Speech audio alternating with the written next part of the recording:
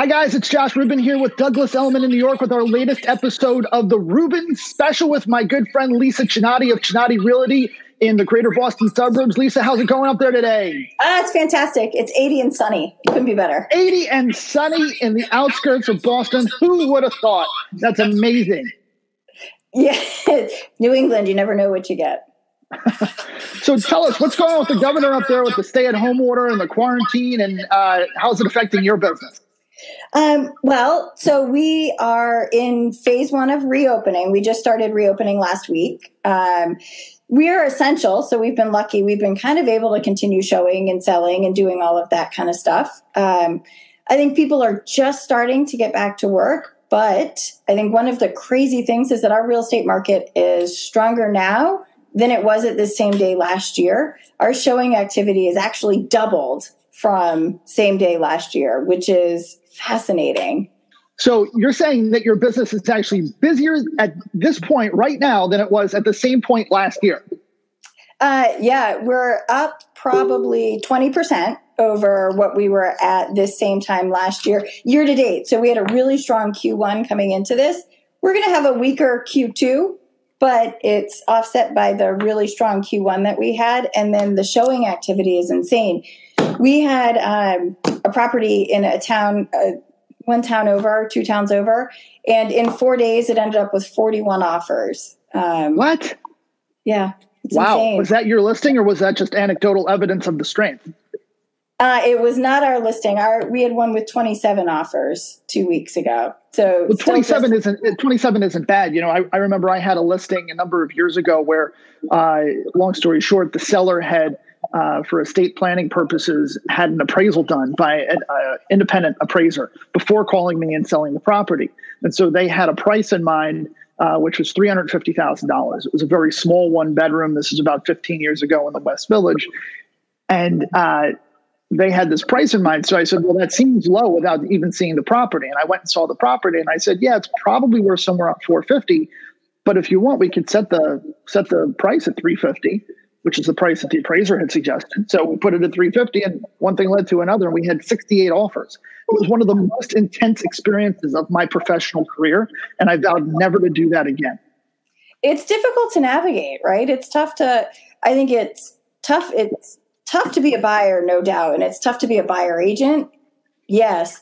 But it's also difficult on the seller side. It's a big decision to make, right? And I think you get pulled in the emotional aspects of it. It's a lot to juggle and kind of not overfunded to deliver bad news to the other, in your case, 67. Yeah. I mean, is it really bad news? I mean, you just kind of let them know that this is a situation. You weren't the highest offer. Should anything unexpected happen, you'll revert. But at the end of the day, your job is to do the best job for the seller, right? Absolutely. Yeah, no doubt. Yeah. So that's great. And that's proof positive of what I've been saying to our friends and viewers and colleagues and clients the last few weeks is that when we come out of this, I think it's going to be a shot from the cannon right into the third to fourth, late into the third, early fourth quarter when we see the election come about, and then we're going to see what happens with the election. I think all attention is going to go to that. What are your thoughts? I agree absolutely. I think the fact that rates are still staying as low as they're staying, I think across the country, I think we're still seeing that inventory, at least right now, is really low. Buyer demand isn't going anywhere. And one of the things that we're talking about here with our team, and I think, we are in the suburbs of Boston, right? We don't go quite into downtown Boston. And I think one of the advantages that we're going to be able to take advantage of, use that word twice, but as companies close, like my husband's company, they're working remote for the foreseeable future. And I think that that's very typical. So I think it's going to force people to have some changes in their living situation, right? So folks that were living in smaller places that don't have a home office might need to buy a bigger home with a home office. Families with children who relied on public parks and playgrounds now want to have that playground in their backyard as opposed to not having that in their backyard. So I think that there's going to be some really great opportunities for home buyers and for sellers, and also for agents, whether you're in the city or out of the city. I think that there's some great opportunity coming our way. Yeah, absolutely. It's interesting. We have people sort of focused on, what's wrong with their current living situation and how to improve it. People have been really focused on sort of getting the ideal situation out of this. And now with today's low rates, they might just be able to do that. Totally. Well, and I think as, the commute, like for us, if you were commuting to Boston, you always kind of wanted to stay within a certain radius, which kind of impacted the size of the home and the style of the home and, budget. But you can take that same budget, and if you don't have to commute into downtown Boston anymore and can truly work remote, whether it's full-time or even part-time, it's going to open up some of the outlying real estate markets that never really took off quite as much as those that were closer to Boston. Yeah, it's interesting with the remote work situation. People are now open to living further out into the suburbs. And some people are even talking about moving entirely from the metropolitan areas to more affordable places where they can, get more space. And, I saw an article yesterday talking about people moving from Chicago to places like Texas. But, of course, they're thinking that they're going to make, let's say you have somebody making, I'm just picking a number here, $180,000 working in Chicago as an analyst for X bank, and they're now able to work remote. And they're saying, well, if I'm able to work remote in perpetuity, I'll move to, the farmlands or, the Texas or wherever. And the company is saying, well, not so fast, because if you move there, then we're not going to be able to pay you $180,000. Instead, we'll be paying you, X amount less. And so the people are saying, well, I've gotten pretty accustomed to this posh lifestyle of mine, and I'm not so sure I want, a reduced pay structure. Fair. Yeah. So many interesting things going on, isn't there? Absolutely. So, Lisa, you run a team of how many in your brokerage now? We're probably hovering around 65 agents, probably about 50 on the team and 15 that are not on the team. And then we have our staff as well, 10 to 12 staff members. Okay. And, how did you build a team of that size in such a relatively short period of time? Yeah, it's a really great question. So I think one of the biggest things for us has always been, being able to understand the dynamics of what agents are looking for, right? One of the biggest thing that we talk about with our staff here is that our agents are our first level customer, right? We've got to deliver an amazing experience to our agents, and that enables our agents to deliver an amazing experience to their clients. And I think, well, you know me and my business fairly well, right? And culture is like one of the biggest things to us. Like, we work hard, we sell a lot of homes, we're very successful, no doubt, but we have fun, right? There's no ego here. We don't take ourselves too seriously. And it's a culture of support. And I think agents, they respect that. Yeah, absolutely. One of the things that I think about when I think of Chinatti Realty is I think culture. And I think about, lead sources and accountability. And so what are some of the things that you do to drive culture first? Well, so culture starts at the top, right? Like, that's the kicker. And I think that that's one of the things that team leaders and broker owners often take for granted, right? Like, everything that I'm asking my agents to do, I'm happy to do with them. I'm prospecting on the phone with them. I'm going on appointments. Heck, yesterday I spent out shadowing 3 listing appointments, and I did a handful of showings with my agents, right? Because if I'm asking them to do it, I need to do it. But more than that, it's really important for me to stay in the mix of what's going on and how everything is changing in the environment. So that's definitely part of it. I think the next part of it comes down to, understanding that we're all human, right? And that we've got to be able to understand the basics of the stuff that's going on. Like, we always talk about accountability and profitability, and we're talking about conversion rates and, all of these different things that as business owners are important, no doubt, but it's also not, we can't forget that these are people, right? And there's outside factors that are always in play.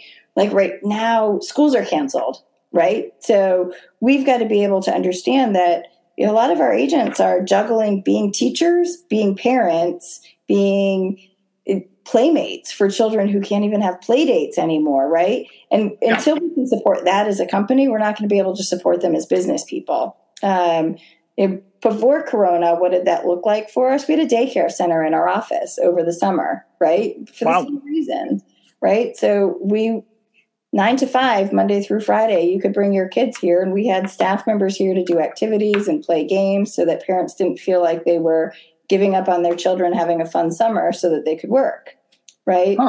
So you actually had childcare built in for your team. Oh, yeah, absolutely. Right. And so you knew if you were in a pinch and needed to go to a showing, you could bring your kids here. They would be just as safe as they were at home. And you knew that they were doing activities that didn't involve a computer screen. Right. And we believe, like, we all have core values. Right. And we live and die by our core values, right? Supporting each other, innovating, thinking ahead and outside the box, not just with children, but all of the other facets. Like, we all wear 20 hats a day, right? Everybody has a different 20 hats. And we've got to understand that. Yeah. Well, it's interesting because, here we have a business which is owned by you, a woman, and, you sort of built it from scratch. You've had some challenging times. You've hit some headwinds, not the least of which is this most recent pandemic that we're all encountering. But you're leading with heart and and with empathy, not just for your customers and your clients, but also for your team members. And it seems like you're putting them before anything. And integrating childcare is a great reflection of who you are as a person, because you're thinking about family, children, and supporting that sort of network first, which is really amazing for someone to do, let alone a working mother. So tell us a little bit about your sort of family dynamic. I know you're married and you have is it 2 daughters? Yeah, I have 2 girls. They are 16, and my youngest will be 14 in a few days. So yeah, and so they're obviously old enough to sort of take care of themselves, but I'm sure that they still rely on you to a larger degree. What's that like, leading this team of 60 plus people, agents, staff, et cetera, and then you and Steve have these 2 beautiful girls at home? The fascinating thing is that they're my why, right? And I think that this is probably something that a lot of moms relate to, or I went to school, got an education, had a career for a little bit of time after college and before I got married. And then after I got married and I had my first daughter, I left the workforce. And it was really tough for me to be able to not work. I think some of us I'm wired. I have to be working and feel productive. And so having 2 daughters in particular, it's been really important for me to help them understand that you can do it, right? You can go to school, get an education, focus on being the best version of yourself, be a mom, and still be able to wear that kind of softer, more nurturing side at home, but kick ass in the office and prove that there's no limits, right? Like, it's super powerful to realize that as a woman, there's nothing that's holding us back, right? You and I are on an equal playing field, and I want my kids to be able to see that, right? And to see that it is possible to juggle it all. And I struggle, right? I think anybody who says that they've got this perfect balance all the time is full of shit, right? Yeah. There's times when I, have full disclosure, I've missed the parent-teacher conference because I forgot, right? And there have been times when I've had to do some other things, but having this career has enabled me a lot of flexibility and grace that I wouldn't have had if I were employed in the workforce normally. My daughter had a very major surgery last year and was in the hospital for a week and out of school for about 3 months. And I was out of the office for about 8 to 10 weeks. Wow. And the business kept going and still supported it, but I was able to be the mom that I needed to be during that time period. Yeah. And I'm sure that's in great credit to the, culture that you've created and, to the wonderful staff that you have surrounding you in order to support you and the team, not just the admins and management, but also, the agents themselves. Oh, 100%. 100%. And I think that that's the cool thing about culture and teams is that it goes both ways, right? So I know that they'll step in whenever I need them for personal, whether it's the personal stuff or whether it's, some professional stuff or whatever, but they know it goes both ways, which is why, I didn't have plans for Memorial Day yesterday. So I'm happy to take a couple buyers out on a showing so that one of the agents can have a much needed day off with their family. That's what it's all about. That's great. That's something that we heard from Mark Pattison out in San Diego too, and the culture that he's created in terms of the support. One of his agents was hurt in a mountain biking accident, called him from the hospital the night before and said, "Hey, I have 7 or 8 appointments." They all rallied around him and carried it home. And the other people on the other side, the clients really had no idea that this other agent had suffered the setback. So it's really remarkable that you guys can do that, not just for you, but other people in the office too. Totally. That's why. So Lisa, I'm curious, when you got back into the workforce, tell us about that and what that experience was like. So it was, I'm not going to lie, it was a struggle, right? Coming back in, when I left, I joked that I was retired without really realizing that I'm not meant to be retired. And it was slow. The first couple of years that I was back, I couldn't be as present. I didn't have the skills. I didn't have the knowledge, but I also had some limitations just based upon the fact that my kids were still much younger. And it's been a very slow evolution to get to the point that I'm at right now and being able to find the balance and to realize all the mistakes that I've made along the way. Right. I think we all make mistakes, and it's just being able to admit them, understand where they are, and pivot back so that we can get back on the right course and kind of keep moving forward. Sure. And so what years was it that you sort of re-entered the workforce and got into real estate? So my oldest daughter was born in February of 2004. I got my real estate license for the first time in December of 2004. And I didn't sell. I attempted to work, but it didn't work. And I didn't sell any houses from 2004 to 2006 when my license expired. And I didn't renew it. I let it go. And, I think that that's also one of the things that in this industry, we don't talk about enough. There's an 80% failure rate, right? 80% of agents get a license and they don't renew it in 2 years when it expires. So I did not have any license, and I didn't attempt to work from 2006 to 2010. And I focused on being a mom at that point, which was what I needed to do for me and my kids and my family. Mm-hmm. I got my license back in 2010. And from 2010 to 2014, I sold 1 or 2 houses a year, right? Paid for dance lessons or whatever the kids wanted to do. Yeah. And then in 2015, I decided to get a little bit more serious, and I sold 8 houses. It was like a great year. And then in 2016 is when my kids were a little bit older. They were 10 and 12. And so that year I grounded and I sold 82 houses, but I had no balance. I don't suggest it. So you sold 82 houses in 2016, did you say? Yeah. As an individual agent? Correct. Yeah. And halfway through, I realized I was kind of a liability for myself, my clients, my family. And I hired an assistant who started in July of 2016 and helped me get shit in order. So for the end of 2016. Huh. And so in 2016, when you sold 82 houses as an individual agent, you were doing everything from the initial showings to the inspections to setting up lockboxes, putting up signs, writing contracts, you name it, from A to Z. You were doing it yourself? Yep. I don't recommend it. And was it predominantly on the listing side or the buy side? It was almost all on the buy side. Out of the 82 transactions, less than 20 were listings. More than 60 of them were buyers. So that's a lot. As you know, that's a lot of hustle. Right. Yeah. I mean, every buyer you're going to have to show them on average, I would think, 15, 20 houses, something like that?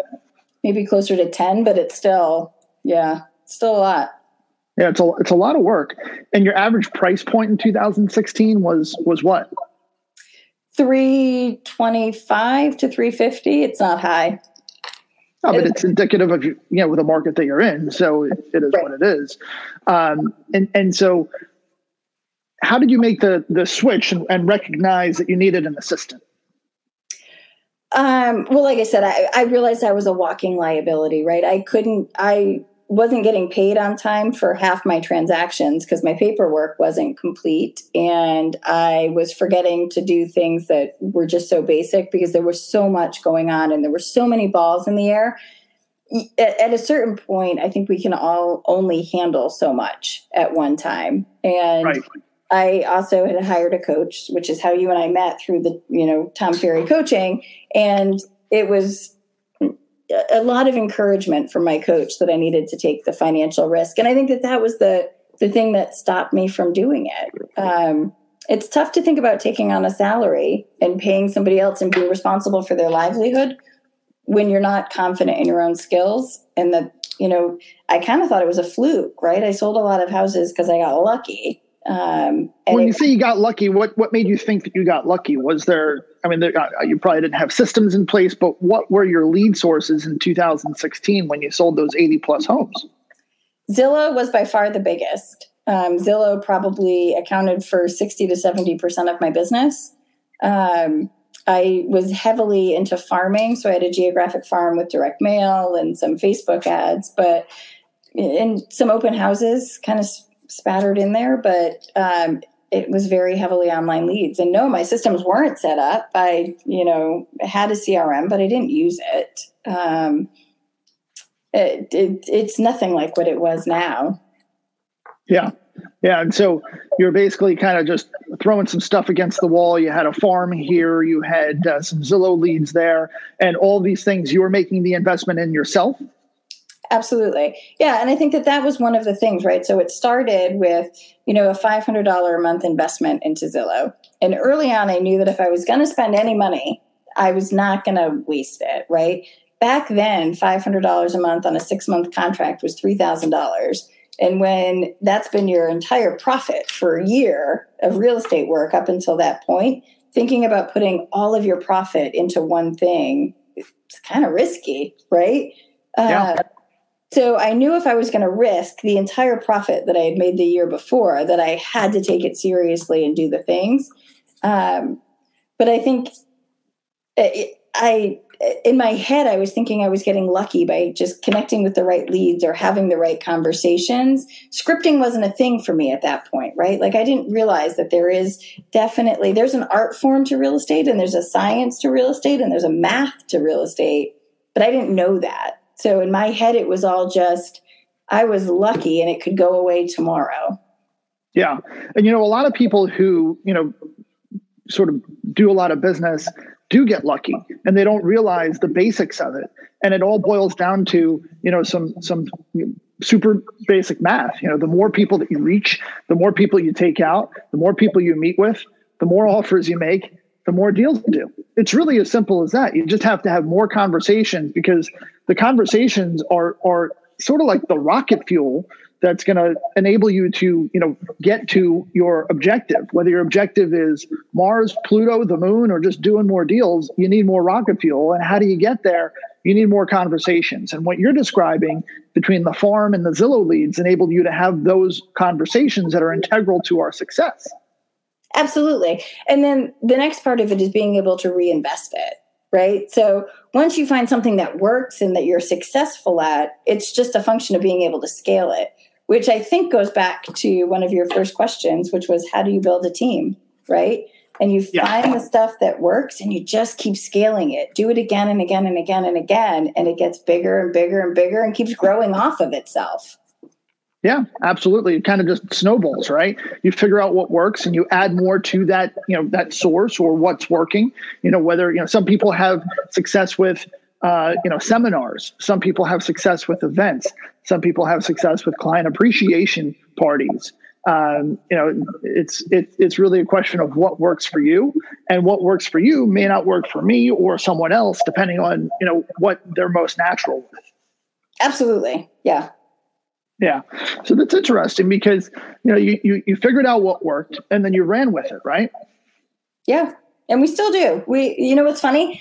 Despite how big it's gotten, we still run the same plays.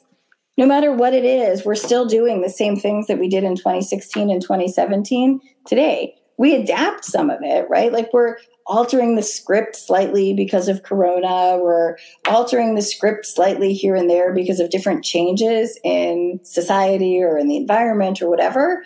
But it's the same basic plays. And I bet you find the same thing in your business too. Yeah. It's just a question of figuring out what works and running with it, right? Yep. Yeah. And so, you turned this corner in 2016. You were doing 82 deals. You got the assistant. Then what? So in 2017, I started my first team. And I say my first because I fucked it up. I messed it up so royally that, and we had a great year, right? 2017, my team sold 212 houses. That's not trivial for a first year of a team. But I woke up one morning. So hang on one second. I just want you to repeat that again. In 2000. Yeah, 2017. So first year of operation. So you went from your daughter being born in 2014? 2004. Yeah. So you didn't sell any houses 2-3 years. You kind of came out of the business. You went back into the business. You kind of figured out some plays that worked in 2014, right? No, 2014, I sold like 2 houses. 2015, I sold 8. 2016, I sold 82. Got it. 2016, you sold 82. And then 2017, you started a team. So, and you sold 200 plus homes in your first year as a team. Right. Yep. So hang on one second. So how did you build the team? First, you had the assistant. Then what? Then I recruited a bunch of agents to come join me. And I recruited the wrong way. I recruited based upon leads and money without having enough of a base for my business and without having clarity on who I was as a leader or a business owner. And that was if I could redo 2017, it would have been completely different. If I knew then what I knew now. So what do you tell Lisa in 2017? You can time travel today in 2020 back to the beginning of 2017 when you decided I'm going to start to recruit agents. What do you tell Lisa in 2017? So I would have told myself 2 things. One is slow down and not like don't go as fast, but do things the right way, right? And I think that this is something that most of us who are very entrepreneurial struggle with, which is checking the box to make it just good enough and then moving on without making sure that it's really good. And if you want to have a world-class business, you've got to have a world-class foundation. And I did not. I absolutely did not in so many different ways. And I think one of the things that a lot of team leaders make the mistake of, and I made it myself, is I was a really good real estate agent. I knew nothing about business, right? I didn't know how to run a P&L. I didn't know how to juggle profit and versus expenses. I didn't know what it took in personality traits to be a leader. I just knew what it took to sell a lot of houses. And I thought that those skill sets would transfer and that I could teach other agents to be me, but my personality didn't calibrate to what it means to be a leader, right? And so a lot of what we talk about with why my culture is so powerful now and why it's one of the things that I'm most proud of, I wasn't that person in 2017. And I also, biggest mistake, wasn't sure of what the value was that I could bring as a leader or what my business could bring to agents. So, we recruited based upon leads and money. And in order to convince people to join me, I made some really stupid financial decisions. Like giving inappropriate splits, or what types of? Yeah, 100%. It was all about really bad splits. So, there's a point at which when you don't understand what it's going to cost you to acquire a client and what it's going to cost you to get the deal to the closing table, when you don't understand those numbers, you can't make an intelligent decision on how to compensate an agent. I had agents on a 90% split. It doesn't work. It's not sustainable. And that was 90% of company dollar. Were you still at a company, or Yeah. you were working at a brokerage? We were at Keller Williams. So okay. I was losing money because I was stupid. And when I was making the arrangement, I thought that, eventually it would just come back and it would pay for itself and it wasn't a big deal, but it really was, right? And so I had made all these bad financial decisions in the recruiting process. And I didn't have the ability to really track conversion rates and profitability off of our lead sources. So in 2017, the first year of the team, out of the 212 homes that the team sold, my personal production was over 100 of those units. Like I sold personally, but I lost over $500,000 because I was actually paying the agents to close transactions. Wow. Yeah, so I got that. So that was your first year in 2017. You were selling all these homes. You had all this incredible volume. You had what was on the surface tremendous success, but as you put it, your foundation was terrible, and so you actually lost $500,000 in doing over 200 transactions.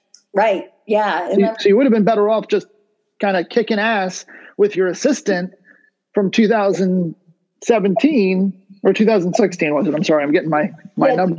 If I had just redone what I did in 2016, I would have made more money and I wouldn't have worked as hard. I wouldn't have had as much heartache, and I would have made more money. Wow, that's incredible. And so you got to the end of the year, you realized you just paid out $500,000 that you didn't really have. So you invested this $500,000 in, mentoring these agents, giving them leads, and winding up with a big loss. And so how did you realize that, and what do you do to pivot and move forward? Well, I was realizing it kind of as we were getting halfway through the year, when I was looking at it and saying, I'm not earning the amount of money personally that I should have been. I made a hire, right? Because I also realized that I'm a good person at heart, but I don't communicate very well, and that hasn't actually. I'm getting better, but back then it was a really big struggle. And I knew that if I wanted my company to be the company that it was in my head, I needed to make some changes. So I hired a sales manager to kind of take over some of that and take over some of the. I'm not warm and fuzzy. I'm not going to celebrate every win with you. I'm not going to slap you on the back and tell you good job. I'm just going to tell you to go do it again, right? Because that's how I'm wired. But sales sounds very familiar, in that you're kind of describing me. I'm sure I'm describing half the people who are watching this, right? Like when we're entrepreneurial, we just think in a little bit of a different way. But that's not good as a business leader necessarily until you can fully learn to rein it in. And that takes time. So I hired Jason. Things were kind of okay. And then in August, I'll never forget it. I woke up one morning in August and I had an email from one of my admins saying that she quit effective immediately. Drove to the office and I'm like, oh shit, now I've got to be an admin and an agent and a team leader and everything else. What made her do that? What was that? What made your admin quit so abruptly? Do you think if I'm a shitty team leader, I wasn't a very good boss, right? So, but was there one straw that broke the camel's back? I don't think that there was one. I think that I go back to that. I communicate very directly. I don't necessarily wrap it in the softest delivery. There's no sugar with it, right? I have very high expectations of myself and didn't really realize that not everybody can share that expectation level, right? And that I can't take the expectations of myself and put them on everybody else. It just isn't going to work. And so I don't blame her. I think I would have quit on myself too. That's the crazy part. Wow. But you would have quit on yourself. Absolutely. Yeah. And I, looking back on, so I'm at the office and then I get an email from an agent, my first agent, not the first one that I hired, but the first one of that day sent me an email that she quit effective immediately as well. By 2:00, I got a phone call that another one quit. I'm sorry, this is all on the same day. It's all on the same freaking day. It was horrible. Wow. So there was clearly there was an issue that was leading up to this, that you were so sort of you were numb to what was truly going on in terms of the dynamics within the team. And if you had to look back on it, I know that you're not the best at, leading at this point, but what was it at that point that you think led to your, primary admin and 2 agents leaving in the same day? It's me, right? And it's not just one part of me. And that's the tough part that I think is it was so many things, right? Like it honestly, like I was feeling financial pressure because I knew that the company wasn't profitable. I knew that I had made so many mistakes. And I think sometimes when you get that far into that number of mistakes, it's very difficult to see the way out. And I didn't know how to find my way out. Even with a coach, I think part of it is I also think when it was going on, we all have our public image and our private image, right? And I think one of the biggest things that I dislike about this industry is that we all don't talk about this part of it enough, right? And I didn't see other people talking about this exact thing. And in my head, I'm the only person who's ever made these mistakes. And if I talk about them out loud, I'm admitting that I'm a complete failure. And that's the last thing any of us want to be, right? Is a complete and utter failure.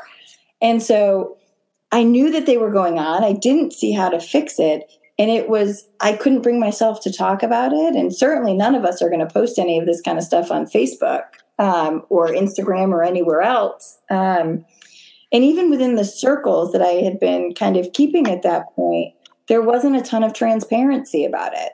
And even to this day, I know that I share this, in certain circles, and you and I have kind of discussed this in the past, is as an industry, we don't talk about this enough, right? And I think it makes it very difficult for all of us to, as business owners and leaders, to kind of be able to say, like, on the financial piece, I've made a mistake. So anyway, so there was this financial pressure because I know I'm losing hundreds of thousands of dollars, right?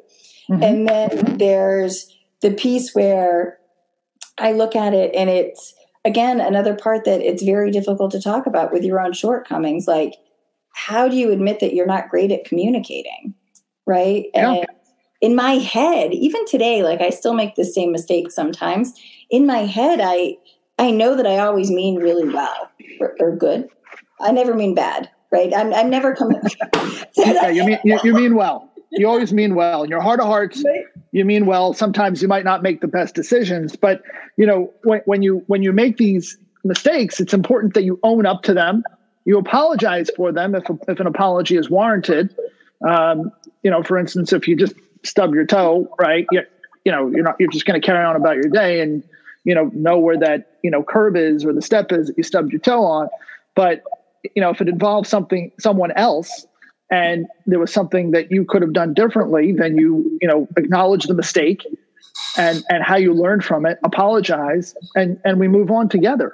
The sooner that we own up to our mistakes and we apologize is, I think, the greater credibility that we'll still be able to maintain and have going forward with our peers, that we're apologizing to. And as long as we learn from them, right? I mean, fool me once, shame on you. Fool me twice, shame on me, kind of thing.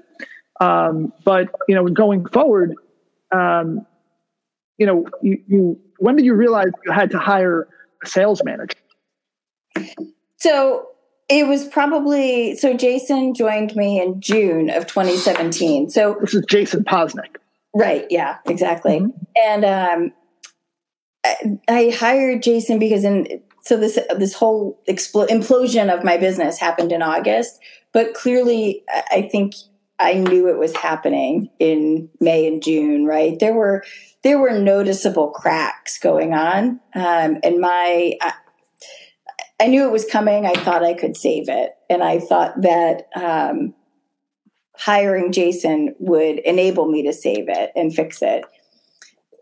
Good thing that it didn't, right? Because I don't think I would have the business that I have now if I hadn't gone through what I've gone through with building it. Yeah. So you learned from those mistakes and you basically kind of tore it down with Jason's help. And then you rebuilt a more solid foundation or a moat, if you will, around the business. And you and Jason have sort of rebuilt Chinatti Realty into the stronger form of its current self. Yeah, totally. Yeah, and had a lot of fun along the way, right? Now we get to, fix the mistakes and openly admit the mistakes that we make every day, right? There's once a month I make a mistake and I'm like, why did I do that, right? And we fix it and pivot quickly. And as a whole organization, right? Every single person here, whether it's the agents or the staff, it's we're all kind of always adapting together and working together to find the best fit. Yeah, absolutely. And so it's remarkable. Now you've come to this place where you're actually in a stronger position now in 2020 than you were at this point in 2019, which was, by all accounts, a pretty strong year. Am I right? Yep. Last year we sold 492 homes. So, I certainly had a great year last year. We're about 20% ahead. Last night I was sitting there and I was doing my probably 5th business plan for the year, because I feel like every time something's happened so far this year, it's been throw it away and start over, right? Like Corona first hit and it was like, well, throw that business plan away and we've got to adapt to this new kind of thing, right? Yeah.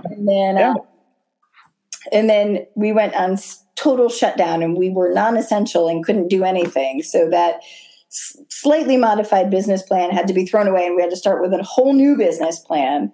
And then we opened back up. So throw that away because now it's not going to be as catastrophic and whatever. And now we're on the next iteration because the activity is not what I expected. Yeah. Well, it's interesting. We're always bobbing and weaving in real estate, and now today more than ever because of the COVID-19 pandemic. And here in New York, the governor just announced end of last week that we can now congregate in groups of 10 or fewer people. But we as real estate professionals can't do as little schedule photography or new listings or meet with prospective buyers and sellers. So it's a precarious line that we're walking because, we're excited in that we see light at the end of the tunnel, and yet we can't actually conduct our normal day-to-day activity. So it's definitely frustrating. I can appreciate that. Yeah, I have major respect for those of you in New York City who are, and other very urban places who are dealing with the same thing. And I give you major credit for continuing to do what you're doing and to your commitment and your passion for the industry to keep it going. I envy you for that. Yeah, well, you got to keep your eye on the prize and stay optimistic and know that this too shall pass. And so, here we are continuing to bob and weave better than ever. Yes, it's going to be, when it's all over, we're going to wake up in January 2022 and it's going to be amazing when we can all just be back to old normal. I don't want new normal. I want old normal. Absolutely. With that, Lisa Chinatti of the Greater Boston Suburbs, thanks so much for joining us today, Lisa. Always appreciate your insight. Thanks for having me. You bet.